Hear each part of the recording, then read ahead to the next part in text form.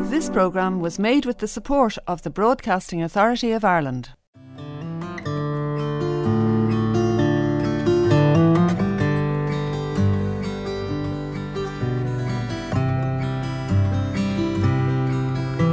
Sit by my side, come as close as the air, sharing a memory of grey. Wander in my world and dream about the pictures I play of changes.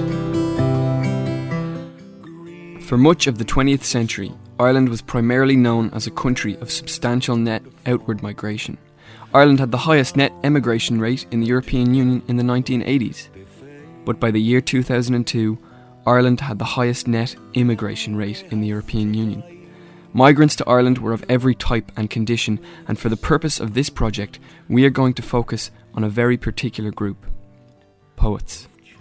Poetic Lives is a 6-part series that follows the lives of 6 poets that, not having been born in Ireland, now live and produce their art in this country.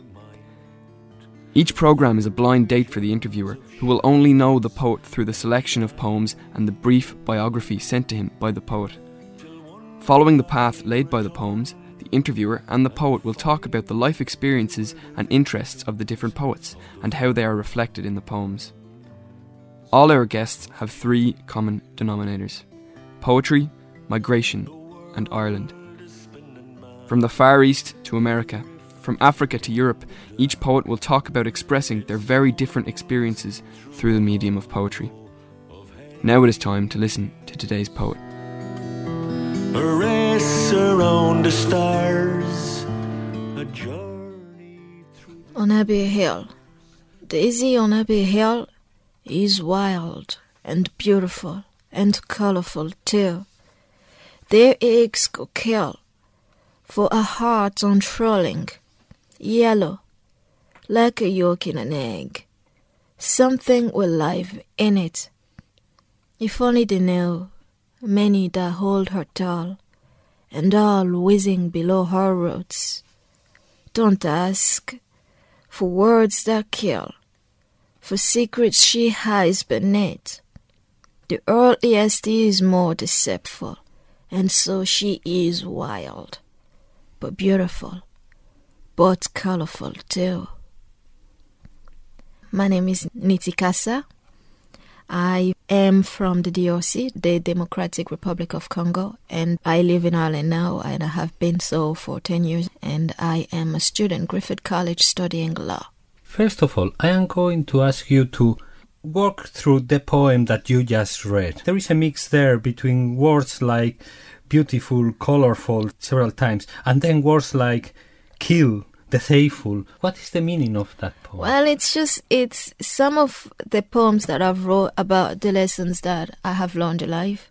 And some things that you come across, I've realized are not as they may seem, as they may appear. So it's like the reality isn't always the appearance of something, or the appearance, what we see, is not always what's hidden inside. The core, I might say, the core of the subject itself. And this poem is one of them, that it explains that we might see something as being ugly on the outside, but the inside might be pretty, or something that looks beautiful and attractive on the outside, but hurtful inside. So it just portrays, it's a presentation of all of us, that we may look a particular way and we judge each other, but we don't really know what's going on deep inside, not ourselves but other people, when we look at them, and they may be hurting and whatever the situations may be, but regardless, we are all beautiful, whether we're hurting or whatever. We are beautiful in our own ways, and that's all that really matters, really. Do not envy others. Do not wish to have what others have, because it may not be as it seems. It's not the reality of things what we see outside, and to be content with ourselves. Like I said, there is a line in the poems that says, they eggs go kill with envy, and we look at them all, look at their lives. It's so amazing. I wish I had that life. And then there is another one that says, only if they knew. That's what it looks like, but only if we knew what was really going on inside the person's life. Maybe we wouldn't have wished for it. Maybe we would have been glad that we have our own selves and our own ways of living. And that is the message behind the poem, that things are not always as they seem. Somebody listening to you but not seeing you will think that they are listening to a much older person. Like they won't relate the explanation that you just have given to who I have in front of me, like in the very early 20s. God, but yeah, it's one of them anyways, and it's a lesson that I have noticed around the people, and it's also something that my mother has taught me. She will say, no, don't say something about what they're doing. It's about you, what you want to do, where you're standing right now, where you want to go. Forget about everybody else. And that's the poem. It came behind it anyways. That's a good way of starting this conversation. Now we will have to go back to the beginning and to the first poem that you wrote. Well, it wasn't always poetry that I began writing. It was actually songs, because I started writing very, very young. I was in a choir back home in the DRC, and we would have competitions about dancing and singing, and I would write stuff. And you sing people's songs, and it gets in your head, and you get the pleasure to write something, and I will write songs as well. But then when I came in Ireland, and there was a magazine being published by the school, and they would ask students to write their own stuff. And I wanted to write something that could relate to all of us, and it's just a teacher thing. It came, and it was quite a very quick, the exact words that I was thinking in my head, exactly what I jot down, and I never changed it or anything. I just submitted, and they looked at it and they said it's a great poem, and I thought, okay, if they like it and I get encouraged to do it, why not keep going? And I kept going as well. And when I went to secondary school, I St. Enda's, that's in Galway. The English teachers there are absolutely amazing, and they kept encouraging us, and we have these debating societies, and I was pretty much involved in it. They let you not only take part in it, but if you're good, they let you train the younger ones that are coming behind you, and it just gives you the pleasure, the desire, because you enjoy it and you just want to keep going, and that's where it all came from. Yeah. And the first poem I wrote was The Teacher. The Teacher. My teacher. The best job ever. I'm thrilled to be a teacher. You might become president, doctor, artist, but before that you must pass by me, the teacher. I'm joyful to see my children run the world. No matter what you might think, I am proud to be called a teacher. I can't say why the people in your school love to see that poem. I got the feedbacks from the teachers themselves, because they were quite proud. Oh, yeah, thank you very much for that. Would you see yourself as a teacher? God, no, absolutely not. I don't see myself as one at all. It's not for me, I don't think. I wouldn't say never, because we don't really know, but right now I don't see myself as a teacher. No, I don't. You started writing poems with this poem, it's the first one, in Ireland. Yes. But your poetry has brought you back to your country. Yeah. You use poetry to look at your country from afar? Not only where I come from, but everything around me. There is an artistic something in everything, and it's very beautiful to turn it into a piece that you can read and have it there and remind yourself of a particular thing. Yeah, but it's not only the DRC, but the DRC would have a lot of impacts in me, because I didn't come here as a baby, so I remember where I came from quite vividly. I really do, and it inspires everything. It inspires me because I know where I came from, and it gives me the base to where I'm going. So it's not something that you can just remove from your life and set apart, but it's connected with myself, so it can't be removed. So I write about life, and that is the beginning of my life, and I write about it pretty much. It has affected me, really. If I could be born a lot of times, I would just pick the DRC, because it's had such an impact in me. It's in everything I do, family, future plans, memories, everything. It's in everything. So yeah, I write about them as well. I think then the next poem that I was going to ask you to read will be perfect, the one that you described, your view of your country. Yes. and it's called Where I Come From. It's as simple as that. Where I come from. Where I come from is a place deep down at the equator, where the sun provokes with time to spare, with great energy and great power. So powerful it is that you can effortlessly see hot gases that were once acidic fluid on the territory ascend through the shimmering sky, and later when dark, falls back down upon us as liquid, when the dense dark clouds cry their troubles down upon us, while the sun sleeps there and awakes elsewhere. Where I come from, winter is an alien to the people. You will never see houses and streets iced with a light pressing mount of white pasted dusts falling from the glassy sky, like in the north. The closest things we see to snow are the cotton fields that runs from Kinshasa to Kimpese, and their magnificent view from the mountain tops awakens the beauty of our home, our land. Where I come from, unlike the north, the black race is the dominant race. A place where you forget wealth, but never the definition of family through life experience. No matter where life might take me, I will always remember where I came from as a place like no other place. Thank you. Do you think that you suffer from what many of us immigrants suffer from, that we tend to idealize? Yeah. Well, it's the poem. The poem itself is very, very long, and it's got a lot of things in it as well. But we're trying to stay positive. No, I don't see it as a heaven. Well, it is a heaven, and I don't see it as a hell. It's just a place like any other place. We've got our struggles that we have to deal with. Well, of course, I idolize it like everybody else. Our owns are very special, and I see my own as being first before everything else. Yeah, it is a place that I will idolize, and it is my favorite place, regardless of the dramas and everything else. Yeah. Will you eventually go back? Yes, absolutely. Are you not afraid that it could disappoint you?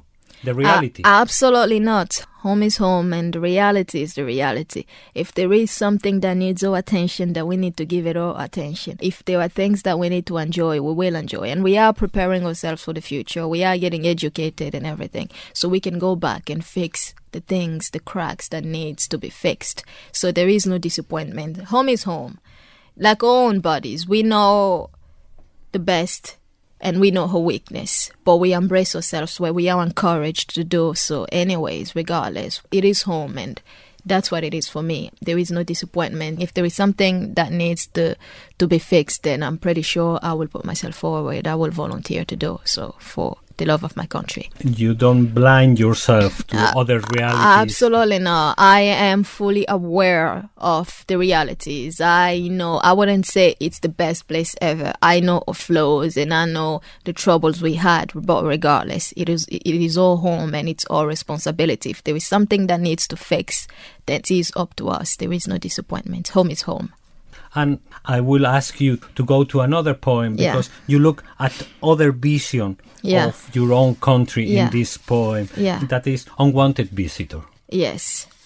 Unwanted Visitor is not a very pleasant one. It's a poem written through the eyes of a child in a zone of conflict. It describes not a life, but just an incident that might have happened. It's a reality, unfortunately, for many people, and still is. It was and still is for a lot of people, but it's not wanted. It's nothing pleasant. That's why the poem is called Unwanted.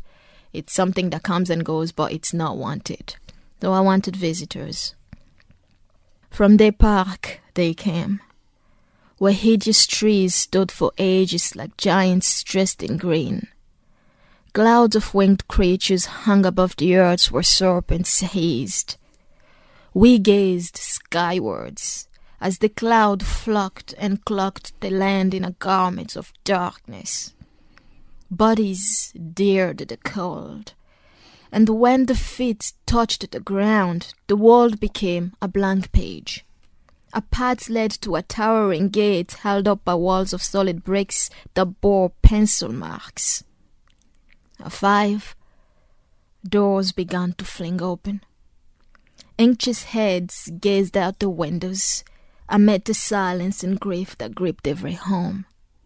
At dawn, we beheld walls doused with blood. The first thing that actually attracted my attention in that poem was in the first line. They came. Yeah. You never mention who came. Well, it's the story that tells that there were people coming, but it also portrays they, because we don't always know our enemies. We don't always know the people around us. So you have the enemies and the people that are your friends. You might think they're your friends, but actually they're your enemies. You know, like the theme of reality, the appearance versus reality. It kind of tells that we don't really know what started. We're not clear where they came from, what the story is, but they just came, Let's move a little bit. We cover the Congo, and you were saying that you moved into Ireland not as a kid, as a teenager. Yeah. English is not an official language in Congo. Absolutely not. And I am very aware that all the poems are in English.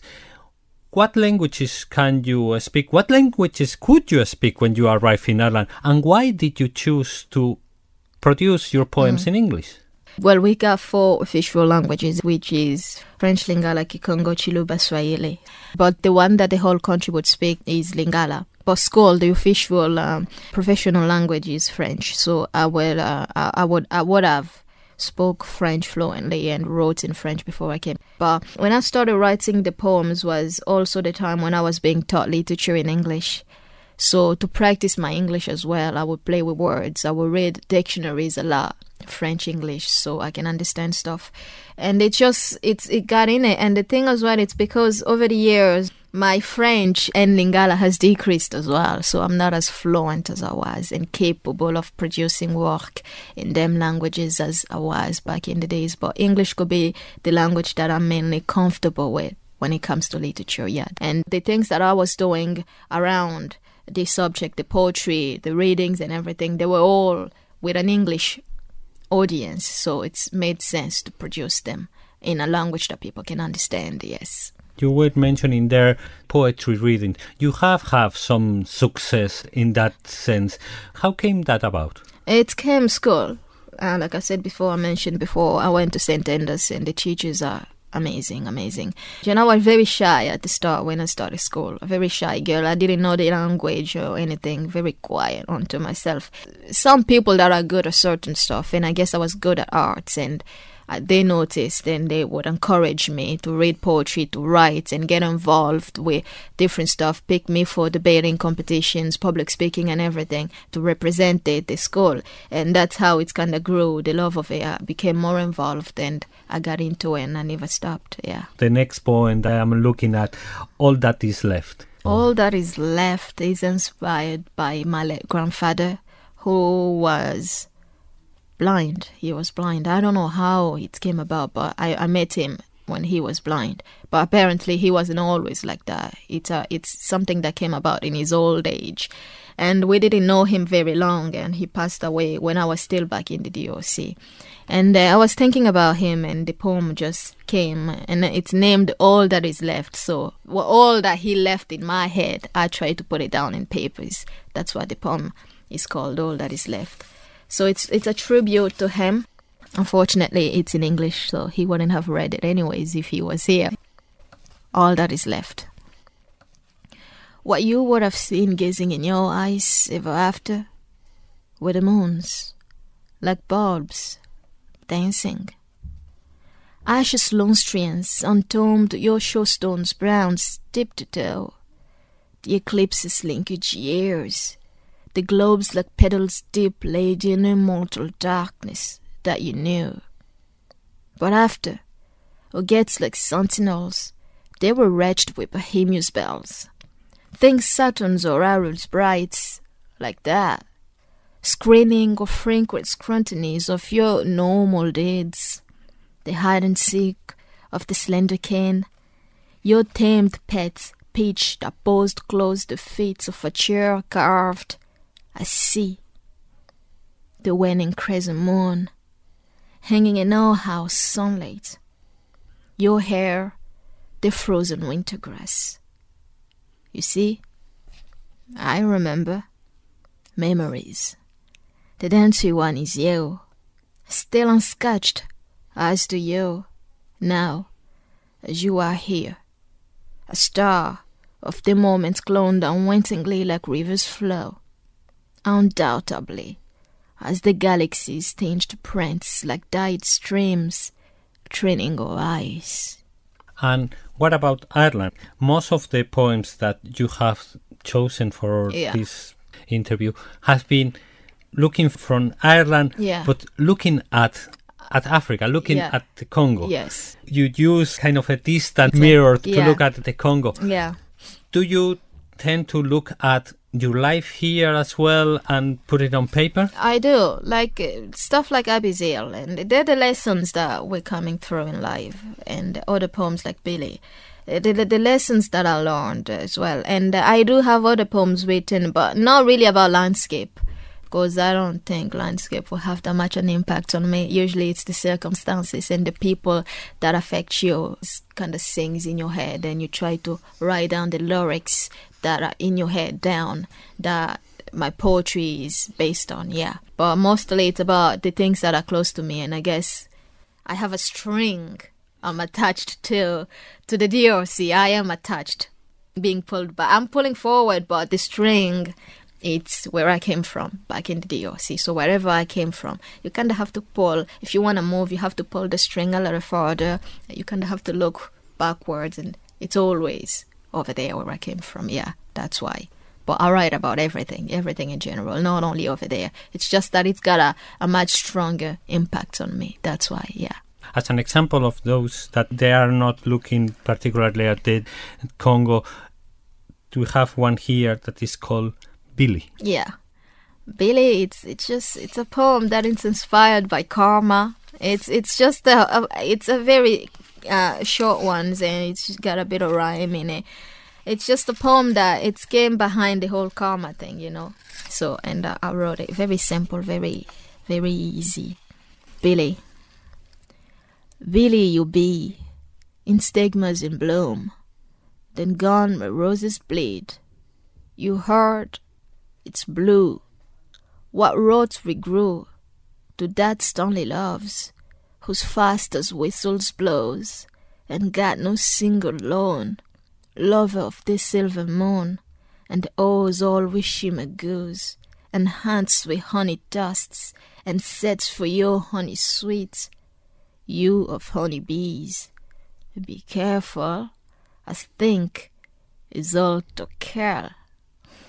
If I look at the poems that we have gone through, there are two different strands. One is looking at your family and what you remember of Congo. Yeah. And another one is the sieve views of reality and not reality. The difference, because in this one we go back to that same idea of not everything that you see is what it looks like. Yeah, exactly. Yeah. And Billy's it's just came in my head, and I haven't really done much work with it. You can see it's a few lines. I just wrote it away. It sounded in my head. It's a karma thing, and I had the idea. Now it didn't happen to anybody. It didn't happen to anybody, but it's the idea behind the karma, and I just had the lines running in my head, and I jot them down. Yeah, that's what it is. Do you see yourself now living and studying in Dublin? Yeah. But can you see yourself staying in Ireland, or you are preparing yourself for a life as an educated woman back in Congo?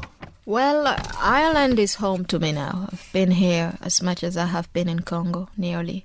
So it is my home. Yeah, I do plan staying here. I do see myself here later in life, and it's a base for me, and it's my second home, really, is what I would say, yeah. So I don't see myself leaving the country completely.